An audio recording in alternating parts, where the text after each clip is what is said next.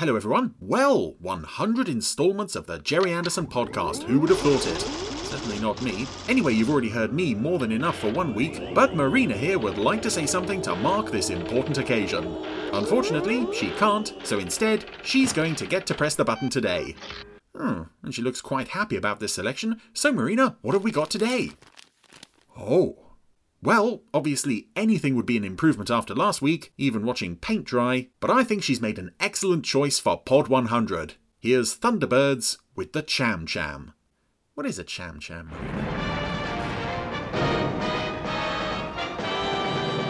So we're finally back with Thunderbirds. It's been a while since we were last here, and ironically, for the biggest and most successful Anderson series, Thunderbirds is the one that's seems to be taking the longest time to turn up on the randomizer, but here it is, appropriately enough for Pod 100, and this is an episode that I really like, and I've always really liked this one, and I think this is a favourite of a lot of people. It's not like the absolute greatest, but it is something really different, and unlike certain other times Thunderbirds did something really different, this actually works pretty well, because it's a nice blending of the sort of military stuff, as you can tell by the music. We are at an Air Force base right now, with the sort of spy stuff. It's not so heavily spy skewed as the show often was around near the end of season 1. Anyway,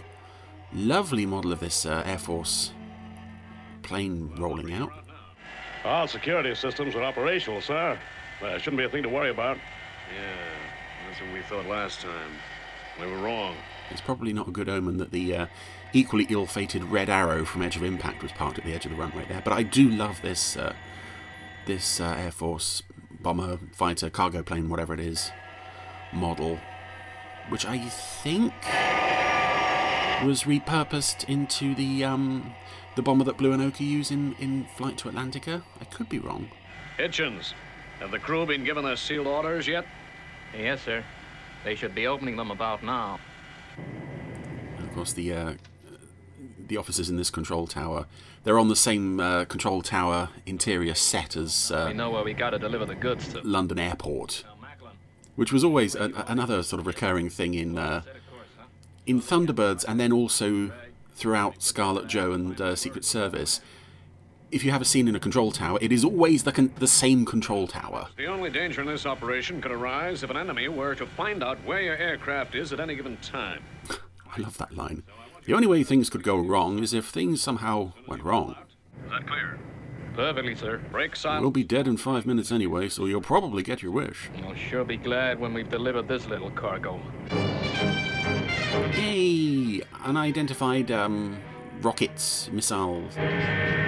Poseidon missile. Ooh.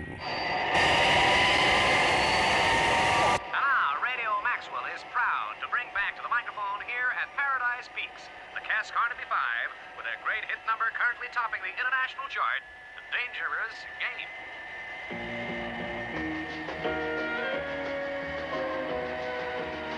Yeah, because a military flight would be listening to the local music station just as they were taking off on a secret mission, but we'll let it go for the sake of the story.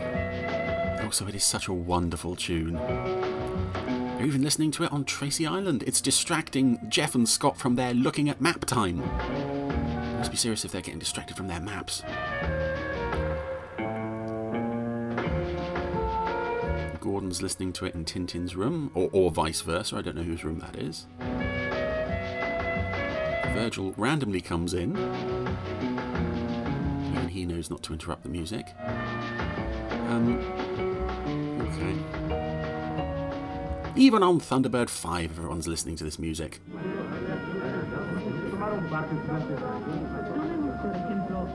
Although it must get distracting trying to listen to music with all the chatter of the other radio signals the station's picking up.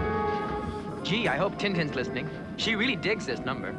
Yeah, it's great. I'm still in the show. This is a surprise. Central Control, this is RTL2 calling Central Control. We are under attack. 3 fighters with some kind of oval markings.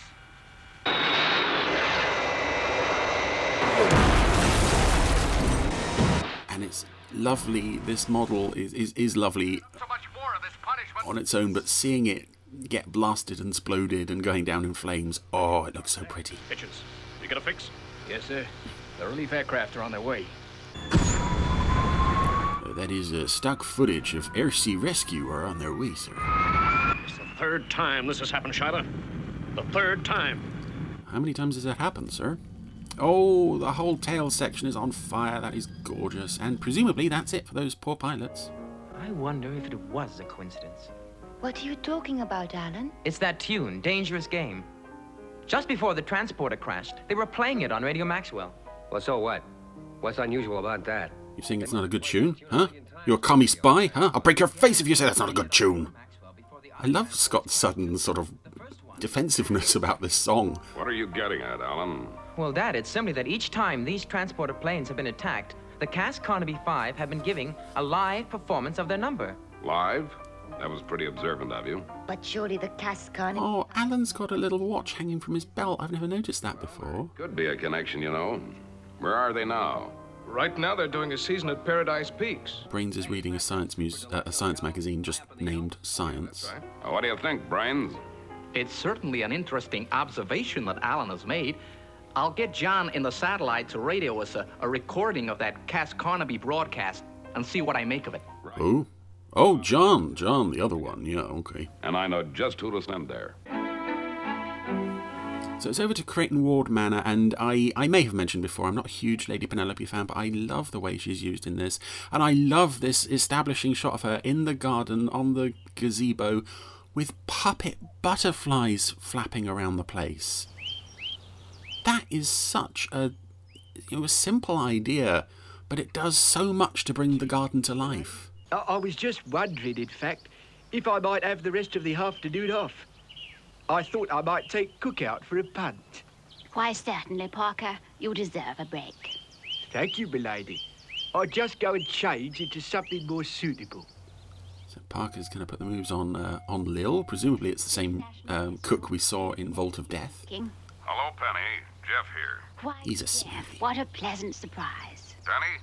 I'm organizing an investigation into the crashing of these rocket transporters, and I require your assistance. I see. This is one of those times where it's I want you to go to Switzerland to the Paradise... International Rescue get involved on a sort of very vague basis. I get that someone needs to investigate, but it's kind of not really in keeping with International Rescue's line of work. And very often Jeff would say, no, we can't get involved unless someone's in danger. Da da da dee da da. Oh, Parker.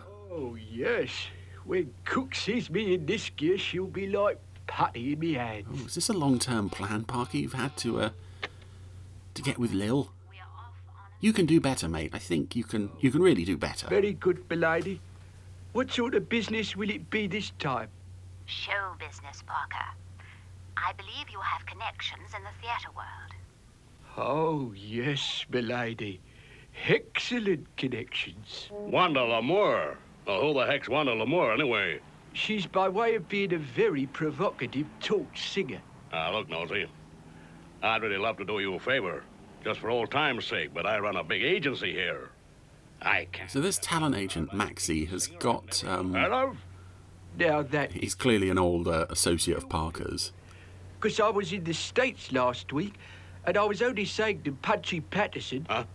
But on the wall he has got... I thought he was inside. Photos of lots of recurring Thunderbirds guest puppets. There's the Duchess of Royston, there's the director guy from Martian Invasion, there's a puppet who's already appeared in this episode. He was one of the Control Tower staff. I think he went on to be Hooper in Atlantic Inferno. So I would imagine that a lot of these are the photos that the AP Films team were using to pick out guest puppets to appear in episodes, as hopefully Mr. Anderson mentioned earlier in this very fine instalment of the Jerry Anderson podcast. And you keep your mouth shut. Okay, then. What's this Wanda Lamour like? Is she blonde or brunette? Oh, So considering it's a rush job, Penelope has apparently had time to commission a painting of herself as a singer. Good. I think that ought to do the trick. Meanwhile, Parker... Oh, beg pardon, miss, but I was looking for her ladyship. ...has learned how to humour people. So you didn't recognize me? Well, it You looks... thought a random young lady had wandered into the mansion unnoticed. Well, they say that if you go down well at Paradise Peaks, you'll go down well anywhere. Well, I We need just... to cut to a shot of Kenneth Williams or Charles Hawtrey or someone from the Carry-Ons going, "Ooh," at that. Unfortunately, I can't do it on audio because it's a very visual image. So Tintin's off on an adventure as well. Tin, you're clear to go. In her Ladybird jet, which only appeared, I think, a couple of times. You live on Tracy Island, get your own personal jet. I wonder if everyone's got one. Does Kirano have one? Does Grandma have one? You see, Alan, repeated melodic patterns from the Cass Carnaby group could be used to impede the efficiency of the aircraft. But Brains, the transporters each time reported they were under attack. It was the fighters that shot them down. True, but perhaps the music was affecting their ability to retaliate. However, I agree with you that there could be something in the music. I also like this side of the story as well. Brains and to a lesser extent Alan carrying out a technical investigation at the same time as Penelope and Tintin are carrying out an actual investigation at Paradise Peaks Hotel. And we're on our way there now by cable car, and it's so lovely. And the music is wonderful. And considering it was probably a very small model, the line of very small trees in front of the hotel make it look so much bigger than it probably was. And this cable car is lovely. This is just such a pretty episode.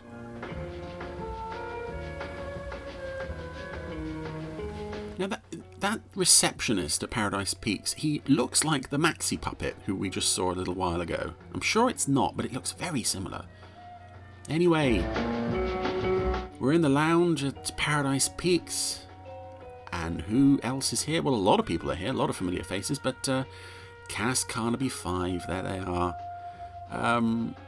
Oh, there's Cass himself, very smooth on the piano.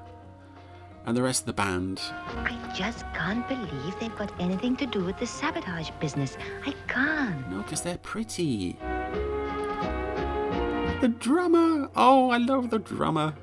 He's got a bit of the Stu Dapples look about him, and you know, the movements of these puppets playing the instruments aren't 100% convincing.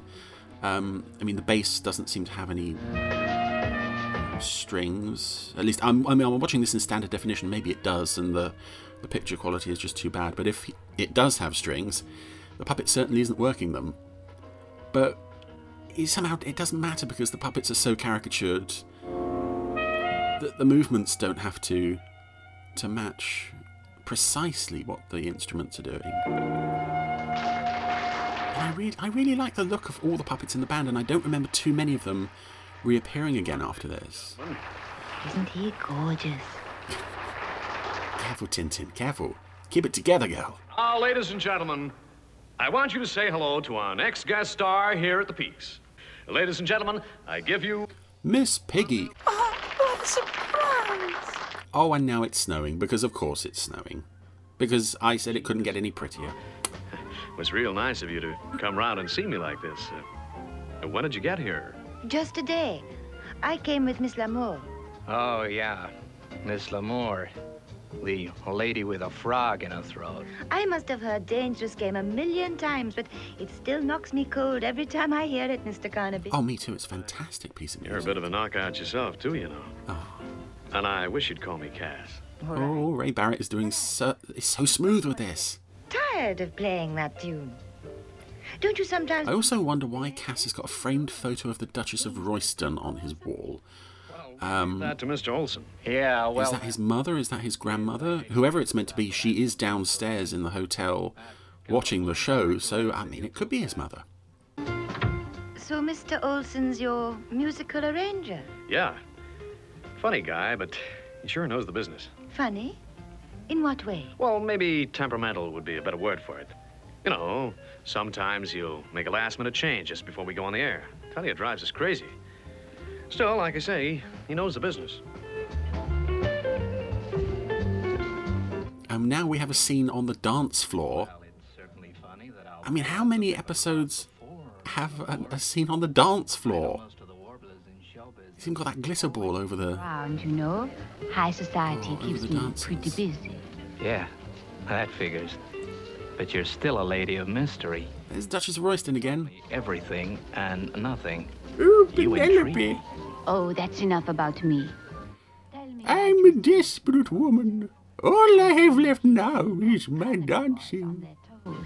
What else have you heard? That you also are a mystery. Tell me, Mr. Olson, what is your secret? Of my success or of my good looks? Both, Mr. Olson. Both. Plenty of beauty sleep, Miss Lamour. And I'm afraid that's my cue to excuse myself from your very charming company. Oh, so soon? So something up with Mr. Olson. He's a bit suspicious. Psst, lady. Why, Parker? Someone who's not at all suspicious. I've got a job as part-time bouncer, lady. I thought I might be more useful to you up here. Oh, he's such a good No, head. Parker, we seem to be having very little success. How I would enjoy one of your splendid cups of tea. Very good, lady. I'll fetch you some up at once. Oh, I love how faithful Parker is to Penelope. And to everybody, really. I did overhear your Mr. Holson talking to Benito, the head waiter. He was saying something about expecting a message tomorrow morning. I wonder what he meant by that. Well, it sounds interesting. Where does Olson live, Parker? In a chalet, round the other side of the mountain. Considering he's only been here about 5 minutes, Parker's got more done than Penelope and Tintin combined at this point. I'm a fake. Right. Let's report it to Mr. Tracy. But it is nice to have a sort of a mostly girls-only outing for this trip. International rescue? Calling international I suppose it's a shame they couldn't bring Grandma along, but there we go. Those apple pies won't bake themselves. Brayman! Brayman sat in the corner of the room. Well, Mr. Tracy, I've definitely established that there's some kind of electronic pattern in the music. You mean the music was really used as a code? Well, it looks quite likely, but I still got to decode the music before I'm sure there's a code in it, if you see what I mean. Laboratory. Okay, hands up who has always heard that as lavatory, L-A-V. I have. I know a lot of people a lot of other people have as well. Ranger could be the man we're looking for. The thing we don't know is whether he is working alone or whether all the group are involved. And if the episode couldn't get even more beautiful, it's now time to go skiing. And this setup is on a similar principle to the rolling roads, runways from which the model aircraft would take off from. Just have a rolling, snowy patch of ground for Penelope and Tintin to ski across. And some lovely, pretty supercar music, all building up to this gorgeous shot of them skiing down the hill. Which, I mean, they don't hold on it for too long. Probably wisely, because you can just about see that the depth of field isn't quite there. But just in that split second, oh, it looks so good. So we're now in Mr. Olson's chalet. He's got a gazelle model on the table. We know who likes gazelles. Ooh, he also has a very funky-looking computer. So Penelope and Tintin have arrived just in time to see him sit down at the... What's that machine he's working at? I don't know. Some kind of electronic computer. Oh, thanks, Tintin. That narrows it down. Yeah, it's 3 screens, lots of flashing lights, and coloured keys that he's bashing. Tintin's going to take some pictures of this. So as Olson plays his tune, the hieroglyphy type characters on the screen have been replaced with a secret message telling him to blow up another rocket transporter at 2 o'clock. Come on. We've got to warn Jeff. And there are publicity photos taken of Tintin and Penelope inside the chalet, which I would have to presume are not a deleted scene. They just thought it looked good. Anyway, the girls are skiing away. Give me Benito, quickly. Oui, monsieur. Hello? I see. I see. Oh, I know. Well, Parker's overheard that little bit of sinisterness. And of course, skiing uphill is a bit harder than skiing downhill. I mean, I don't have too much experience in skiing. I once did one of those indoor ski courses and crashed over a fence. But Penelope and Tintin have been fitted with ski thrusts, which I don't know how practical those are, because they're just jets of air that they attach to their backs. I would have thought that would be more inclined to knock you over than help you get up the hill, but there we go. I am not brains. So Benito, head waiter, is here to snipe at the girls, but luckily, good old Parker hid in the back of his car, which is an impressive feat considering there's no... What is going on up there? There's no roof on the car. That's Parker. Oh, my goodness. And even though I'm not a fan of this kind of physical comedy in the Super Mario Nation shows, I mean, They appear to be heading this. This image of Parker and Benito falling down a hill and turning into a snowball, it's very sort of Fireball XL5-y, especially with the wah wah wah music. Something about that kind of stuff in this episode just works. Oh, I must apologise for the... Because it is so... entrance, milady. Atypical. To apprehend him somehow. And this, I think the setting, the mountain resort setting, lends it a sort of... I'm afraid the masquerade is over. An air of whimsy that somehow makes stuff like this work. Dispose of you and Miss Tintin. Of course, we get a better example of that later in the episode. They know we're onto their little game. We must get back to the hotel and contact Jeff Tracy. And we'll have to hide him away somewhere. Yes, I think the broom cupboard's the best place for him, miss. Out of sight, out of mind, as the saying goes. He can host CBBC, milady. We'll be a long way from here. Of course, we'll have to give him a puppet. Jeff, urgent news. We've traced the men who've been sabotaging the transporter planes. Good work, Benny. Brains, are you there? I want you up here right away. I'm on my way. Oh, of course. Why didn't I think of it before? It's a Cham-Cham. A Cham-Cham? What's a Cham-Cham, Brains? A Cham-Cham is a new electronic machine that is sensitive to ultrasonic harmonics and microtones. Oh, of course. For the longest time as a kid, I thought a Cham-Cham was actually a real thing. And I get that it is just basically another name for a computer that decodes things. But also, I remember this scene was actually the first clip I ever saw of this episode, because I think... Yes, sir. When the BBC... Got to save that next transporter aircraft. ...repeated the series, or for the first time the BBC showed the series in 91 into 92, I think that clip of "It's a Cham-Cham" turned up on one of the Saturday morning kids TV shows. I want to say something like Going Live or Live and Kicking. You'll know that international... Before the episode itself had actually been shown on BBC Two. We paid attention to every nut who telephoned in to say he was international rescue. We'd never get any work done. So that's interesting. Washington seems to think they were the real thing. If you redefine the definition of the word interesting to mean something else. Stock of the U.S. Air Force, just because some kook wants to play musical chairs. Is that clear? Yes, sir. No musical chairs today, sir. Oh, he looks so sad. Well, from here on in, it's up to Penelope and Tintin. Only they can save that aircraft from destruction. Oh, I was expecting him to say, well, from now on, it's all up to Penelope. It's nice they remembered Tintin for a change. Considering that this is probably the last time Tintin gets to play any sort of major role in the series. Until Thunderbirds 6, really. Let's try to tune this way tonight. There's just a few minor modifications. But, Mr. Olson, I don't see what the point is. Look, Cass, never mind the objections. Now, you'd better let the other fellas know. You're on in 5 minutes. Thanks, Mr. Olson. Oh, but who was hiding behind the dresser? Who was listening in? Cass, If you must alter the arrangement, you must change it to our way. Look, Tintin, believe me, if you ask me to play dangerous game on 3/4 time, I'd do it. But I'd still want to know why. Cass, don't let's go into that again. I can't tell you how I came to be involved in all this. Just trust me, please. Honey, this season at the Peaks is the biggest break. I suppose now we're seeing why they didn't send Grandma along, because she wouldn't be able to handle this sort of influencing Cass quite the same way that Tintin can. All set to go. Right, Scott. And I do like these sort of...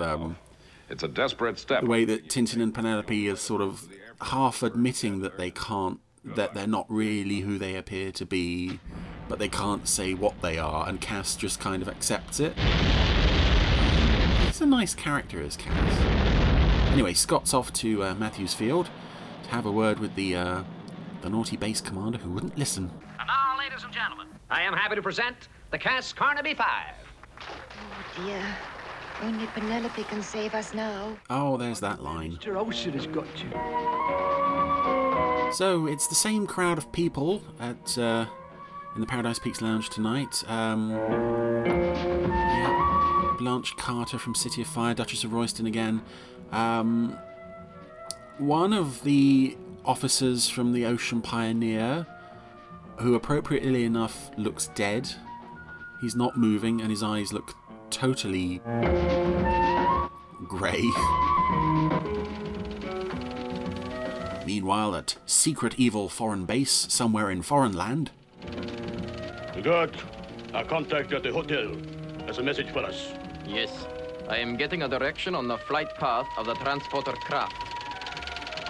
Oh, and there's that countdown thingy that's probably most famous for later appearing in Crater 101.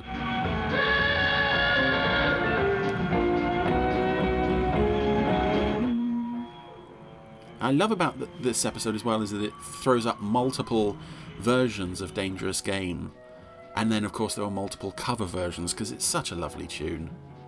It really is. And all the Barry Gray sort of jazzy lounge music tracks were lovely, but this is probably got to be the best of the bunch. When you play that dangerous game, you must learn. The message is changing. Learn to watch every glance. She's done it. She's changing the key and the code. This is such a clever way to incorporate the Penelope Spy stuff. And as I've said, I was never a huge fan of the James Bond influence that crept in with her, especially towards the end of the series. Episodes like Man from MI5 do very little for me. I repeat. Because it's not quite in keeping with the ethos of a rescue organisation. And I get, I get and kind of enjoy the, we've got to maintain security at all costs thing. But I just think seeing Penelope blowing people away left and right, it just doesn't sit right with the show. If she was a separate show, I'd probably have no problem with it. So it's nice that here we have an episode that's, it's using the Penelope Spy stuff, but she's not murdering anybody. For a change. Barker, look. Mr. Olsen ain't happy. Dangerous game.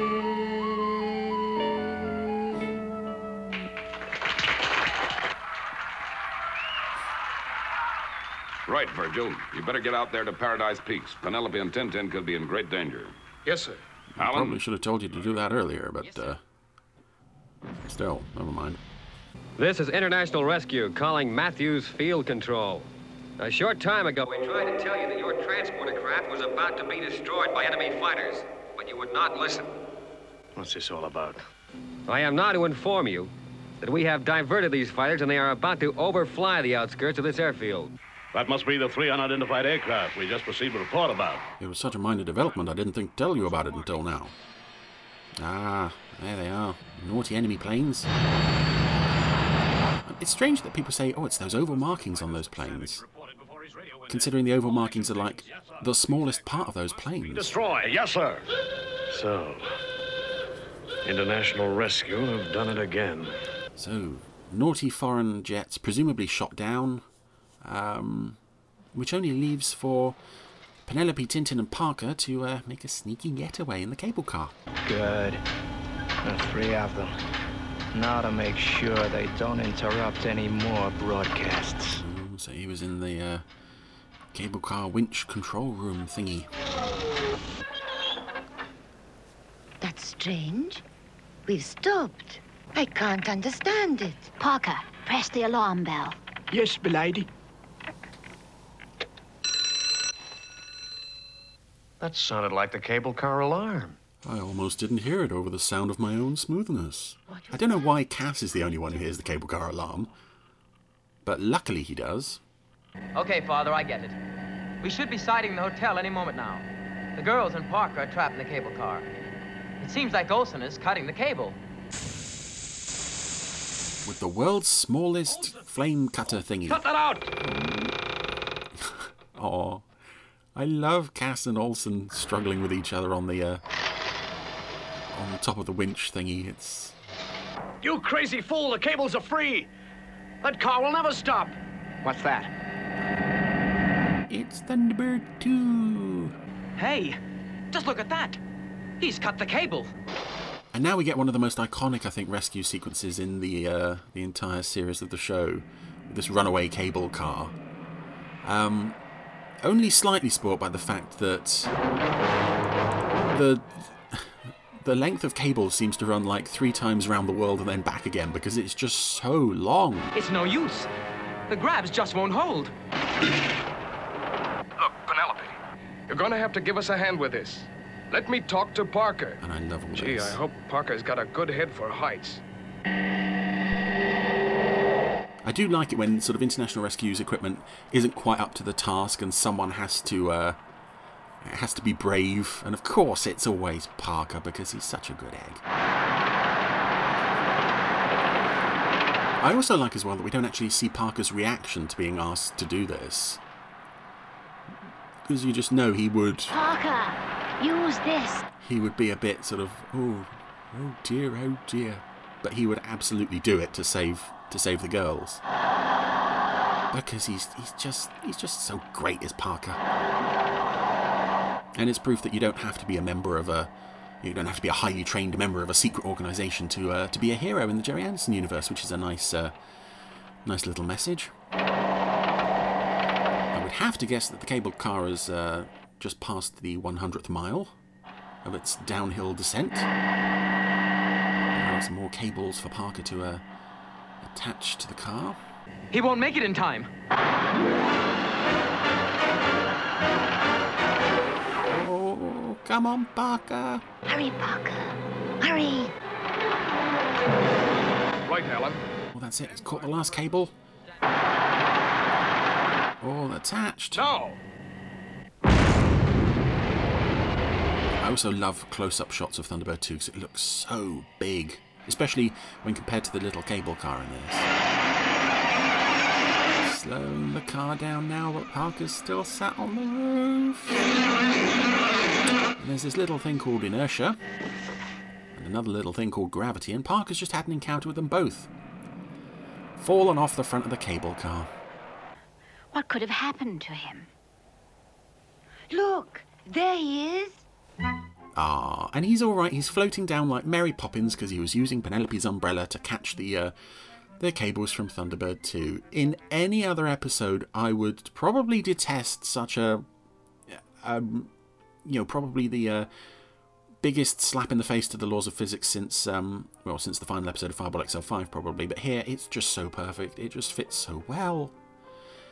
And we're back at Paradise Peaks Hotel. Cass is playing the piano. No one else is around, except for Penelope and Virgil. Oh, even the lights are being turned out now. Where has Tintin got to? I haven't seen her since the last dance. Alan and she went out for a breath of air, I think. And tomorrow she's off home again. Oh, well, that's show business. I mean, if I were Penelope and Tintin. I wouldn't want to go back to the all cut up about going back to the base tomorrow. the hotel after Cass and the fellas.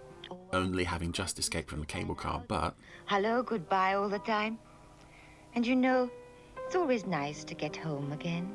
That line, I don't know why. It may be the slow pan away with the happy music and the beautiful shot of the moon over the mountains, but that is one of my favourite moments in all of Thunderbirds. And that is one of my favourite episodes in all of Thunderbirds, to be honest. I am so glad I got to see the Cham-Cham again, especially after last week's little disaster. What can I say about that? It's just so nice. I really like that for once the Penelope spy stuff is integrated with international rescue investigations. I mean, maybe you could make the case that, you know, there isn't much Thunderbirds-y type action in this, but really it's bringing us one of the show's greatest strengths, which is a greater focus on the characters. And of course that tune, Dangerous Game, is as wonderful as all the characters were making it out to be at the beginning. Nice to have Tintin out on a little mission for once. And as I said, for the last time really until Thunderbirds 6, it's just this episode where so many elements that shouldn't really be Thunderbirds-y at all thrown together in one, and the result is something pretty magical. Yep, a huge fan of the Cham-Cham, always have been, think I always will be. FAB.